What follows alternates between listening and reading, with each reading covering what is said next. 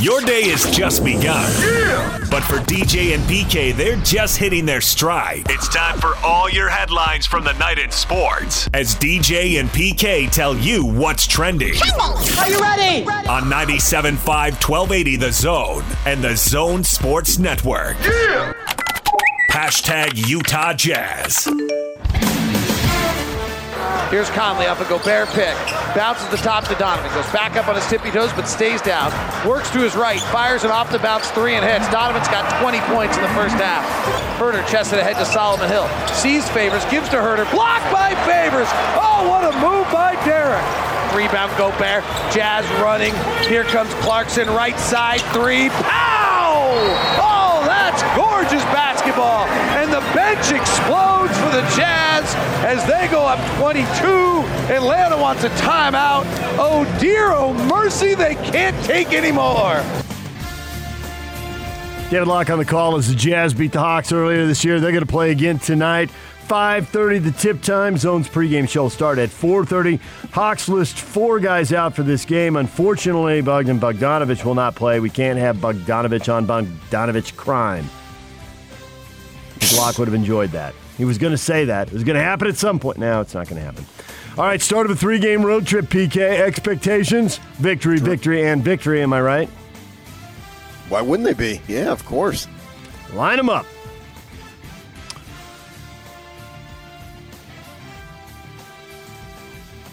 Jazz only injury on their list right now is Elijah Hughes. They're expected to have everybody available, no excuses, all the depth, all ready to go, back-to-back. And the Hawks are actually going back-to-back tonight. Jazz will do it tomorrow. They got Charlotte scheduled tomorrow. Atlanta lost to the Dallas Mavericks. Luka Doncic, 27 points and 14 assists, as the Mavericks beat the Hawks 122-116. The Hawks go back-to-back against the Jazz tonight. DJ and PK. Hashtag NBA. Embiid goes away from Zeller, shoots it from 14. Rimming good, he got it. It trickles off the front of the rim and in. Embiid with 4 in a row. The Sixers by 12 with 3:48 to go. Charlotte takes timeout. Giannis will back it out. Go low to Holiday. Back to Giannis. Throw it down. Oh, you can see that one coming. A windmill right-hander off the pass by Holiday. Luka on the move. Head fake. Got to the rim. Left-hand layup. Good. Little head fake. Throws everybody. Got it to Nikhil. Shot clock at 8. There's the alley-oop. Nikhil to Big Z with a 2-hand throwdown. Up ahead, George, right wing 3, settles the feed. Paul George is a flamethrower. His 8th 3 of the night, a new season high. He's got 36. Highlights from around the NBA, including Paul George's 36-point performance as the Clippers beat the Cavs 121-99. Clippers, Jazz, Lakers all bunched together within a half game at the top of the West. That moved the Clippers from a tie with the Lakers to a virtual tie with the Jazz for the top spot. Jazz are up by percentage points. Clippers ride Paul George to that victory. Also heard Giannis Antetokounmpo with a triple-double in there as the Bucks beat the Pacers. PK, there are a lot of games in the West, and a year ago, focused on all of them because, a couple teams right in front of the Jazz, a couple teams right behind. They were in a big bunch of, 5 or 6 teams. And now I see those games, but you look at the standings, it doesn't really seem to impact the Jazz. Thunder beat the Rockets, and Pelicans beat the Suns, but all those teams are 3 to 4 to 5 games back. So a lot. The Lakers and Clippers, those games seem important. Maybe the Nuggets, and then beyond that, there you are. Yeah, Suns lost. Okay, big deal. To me, the story is the season that Paul George is having. I mean, he is really just kicking butt, and he said before the season that he owed, what's that dude who won? Ballmer. That he owed him a title because he gave him the big contract. And the way he said it with such conviction. And obviously he's had a whole lot of playoff failure. But so far, watching the Clippers play as much as I can, he looks like a different player. He looks so confident and so smooth, and he's got all these just natural skills combined with whatever he's worked to get. And it's going to be something to follow because he's having a phenomenal season. I mean, he's right there in my mind with MVP. Kawhi Leonard gets all the run, but I think George is having a little bit of a better season. And I believe he belongs in that discussion. Now, what does that mean in the regular season? That's nice and all, but it's about the postseason. So what can he do when he gets there? But right now, boy, he's sure looking good, and they're looking tough. And I think largely, not exclusively by any stretch, but largely because of him. And he's just playing. It's just at such a high level. So I think it comes down to the fact that he's 30, so do you believe that this is a guy who had some playoff failures to set him up for playoff successes, which is a very familiar story in NBA history, or a guy who's dominant in the regular season but just isn't quite good enough in the playoffs, and we're going to see that story again? And you believe what you believe, and everyone can believe whatever they want, but deep down, none of us really know. And that's why sports is our live drama, and we stick around to find out. Exactly. Do you make anything of the Pelicans blowing out the Suns? It seems like New Orleans ought to be better than they have been. They've been one of the worst teams in the West, but that was they had a lead, and they were just kind of nursing it along, and they seemed to be up by 5 to 10 points for a big chunk of the game. And then you get late in the game, and they just blew the thing wide open, just took over and dominated, and ended up winning 123-101. No, I make nothing of it. Nothing. Didn't pay one bit of attention to it. USA Basketball is in the planning stages of creating a pre-Olympic bubble in Las Vegas for Team USA, Australia, and Spain to train and play exhibition games against one another before leaving for Tokyo. NBA players expected to make up the core of all three of those teams, USA, Australia, and Spain. So they're planning like the games that go on, and NBA players will be ready to go. The league's playoffs are scheduled to take place May 22nd to July 22nd. So create an environment where they can limit travel and exposure to COVID and just move seamlessly from the NBA playoffs right into the international scene. Well, then, but not at May 22nd. The playoffs, I don't even know if they would have started by then. That's when they're supposed to start, May 22nd. And then the finals are scheduled in July 22nd. Basically, right, they're moving the playoffs back a month. Okay, but who's going to be on this team in May? When is this team getting together for this bubble? Well, I suppose the guys will join as their individual teams are eliminated. So, okay. I assume, and by having three teams there, obviously Team USA, they might only have, I don't know, pick a number. If they've got 16 or 20 finalists, because you usually have more finalists than the guys you take in case somebody gets hurt. You can plug somebody in right away. So maybe they only have a third of their guys or a quarter of their guys are in the lottery, but they could still work out because Spain will have 8 guys there and Australia will have 6. So combined, they'd be able to do something, I guess, play, stay in shape. Yeah, but my point is, most of those guys in the early part of this thing are not going to be on the team. Yeah, right. Yeah, the elite players are going to be on the elite team. So it'll be a gradual thing, I think, as your team guys gets will get cut. Yeah. Okay, but you have team players joining, but you didn't say guys would be leaving. I assume that's going to how it work out. They didn't spell out all those details, at least not where I saw them. But the only thing that seems to make sense is what you're saying. Guys will have to get cut. You're going to keep more guys than you're going to take because you are worried about injury right down till the end. So there've always got to be cuts at the end. So they'll have to have bigger pools because, to your point, a lot of the players aren't going to be there early in the playoffs because they're going to be in the postseason. DJ and PK. Hashtag college basketball. Well, we got games tonight. You can watch the Utes in Arizona at 5 o'clock on Fox Sports 1. BYU's playing Portland at 5 o'clock on KJazz and the Stadium Network. And then at 7 o'clock, Utah State and Fresno State, KJazz and the Stadium Network. And the Zone will have coverage of that game. Scotty G on the call. That'll be a pregame show at 6:30 on 1280 The Zone. The Jazz game will be over on the FM. David Locke, Ron Boone on 97.5 The Zone. Also, Weber State's hosting Montana State tonight, 7 o'clock in Ogden. Few storylines here, PK, and for BYU, they've been playing a bunch of close games, and there's no reason that Portland, 0-7 in the West Coast Conference, should be a close game. Well, the thing about it, man, that's 5 o'clock our time, 4 o'clock Portland time. That's really going to cut into their home crowd there in Portland, starting that game at 4 o'clock. Nice. They might not have any fans. Again, crazy.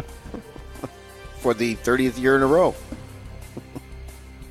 They're 500 fans, and BYU's 1,000 fans, and that crowd of 1,500 is going to have problems. Wasn't that the place where T.J. Hawes told the fan to shut the F up? Uh-huh. Yeah. It was right on the baseline. What did he do? Did he whisper to his buddy next to him in Portland? We would have heard if he had. No, I think he said it with a little volume, but to your point, there was no crowd noise to drown it out.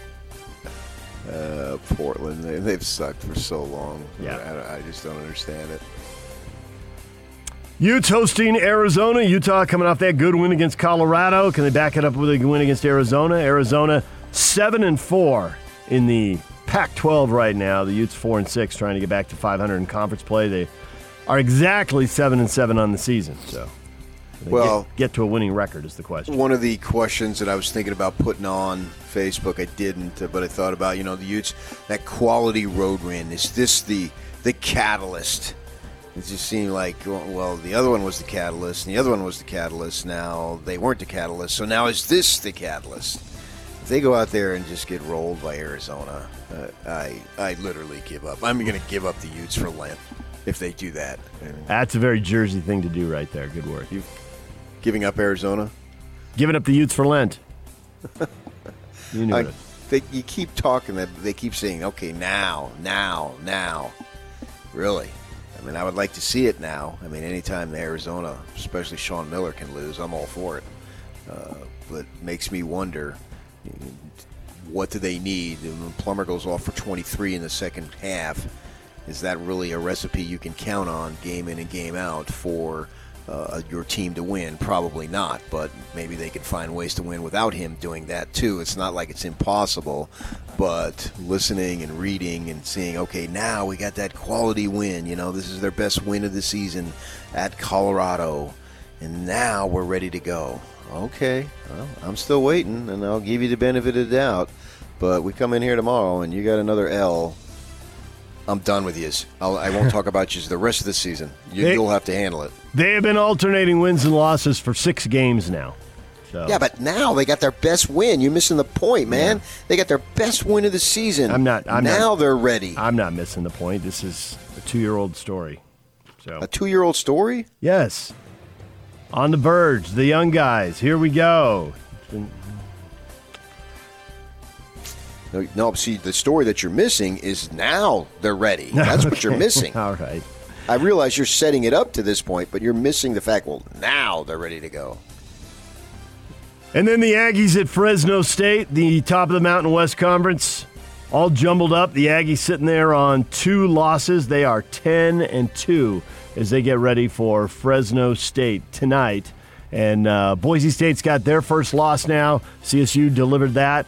But the Rams are hanging around. They're on 3 losses. So how's this going to shake out? Who's going to win the league? San Diego State's on 3 losses, but they're not playing this week. They're supposed to play New Mexico, and those 2 games have been canceled. So they're sitting at 7-3. The Rams are at 9-3, and the Aggies are at 10-2. Everybody chasing 10-1 Boise State. So DJ and PK. #NFL. I think people are reluctant to buy into Taysom as a quarterback. They can't be reluctant to buy into him as an asset football player. Like, if we put him out there for trade, we would have 31 other teams with interest. People are just hesitant because we all are hesitant to not knowing what we've seen so far, and so he's relatively new as a quarterback. That's Sean Payton, Saints coach, talking about Taysom Hill. What are they going to do? What is Taysom's future? That seems like a question we've heard before, PK. Yeah, I don't... Even Sean Payton leaves it unresolved. Why we're talking about whether he's an NFL player or not. I mean, I think that's long since been proven. So other teams may want him, but do they want him as a starting quarterback? Of course you want him as a player because he could do pretty much everything that doesn't require, trenches.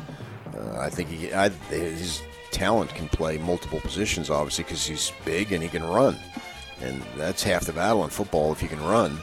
But is he a starting quarterback in the NFL? That's the issue. That's what he wants. Of course that's what he wants. And Sean Payton's going to be the one to decide that. So I find that interesting. Like Sean Payton, and that was just a snippet. I haven't heard the whole contextual interview before and after what he was saying. But Sean Payton, there's no need to convince us that Taysom Hill is an NFL player. What needs to be proven is he's a starting quarterback and a winning quarterback in the NFL. That's what needs to be proven, not the ground level of whether he has the talent to play in the NFL. He's had that probably since he's been about 10 years old. Yeah, and then the next question is he a quarterback who will be good enough to beat the bad teams but not to make enough plays to beat the good teams? Well, a winning quarterback in the NFL is a winning quarterback. You don't get any extra wins for beating. They all equal the same. But you end up with a ceiling on how good the team can be. And then the Saints they've gotten a Super Bowl and they've been a perennial playoff team and so close to it, and obviously they want another one. Peyton says he hopes Jameis Winston will re-up with the team, wants him to re-sign, and expects an announcement from Drew Brees on Drew Brees' future in the next week or two. Chiefs quarterback Patrick Mahomes among a list of 20 people who were scheduled to have their hair cut by a team barber. Barber ended up testing positive, forced 2 Chief players into isolation. It was a weird deal. I guess they had him into the facility, and he was tested for days before he came into the facility. 5 straight days. Tested in the facility, and then that last test came back positive while he was cutting the player's hair. So we've heard they got a couple guys they've got to test positive now all week, and then can be cleared on Saturday. But Mahomes didn't get there yet. He was further back in line, so Chiefs fans can breathe easy over that. And former NFL head coach Marty Schottenheimer has been moved to a hospice facility near his home in Charlotte, North Carolina, complications from Alzheimer's disease. He was diagnosed in 2014. DJ and PK. Hashtag college football. Recruiting rankings from this year's recruiting cycles place Alabama atop the sport again. Maybe the most talented class Nick Saban has ever signed, which is saying something because he signed some awfully talented classes, but 22 players on ESPN's top 300 list. 13 of them on the top 100 list. Oregon led the Pac-12 at number 5 overall. But PK, who have you seen being picked to win the Pac-12? Well, I've seen a lot of Utah for sure next season. That is the question of the day. Several predictions have the Utes winning the Pac-12 next season. Can it be that the boys in red are going to win the conference and go to the Rose Bowl? That's the question of the day. We'll get to it. Coming up next, later in the show, Tim Lacombe. Chad Lewis on the way. Chad Lewis, former BYU and Philadelphia Eagle tight end, join us at 9 o'clock. And that's not Tim Lacombe, that's Bowler. Yak, you exhausted by these 10-hour shifts you're pulling? I'm like, didn't we have Tim on yesterday? Try like 15 hours, but yeah. 15-hour shifts. Iron Man.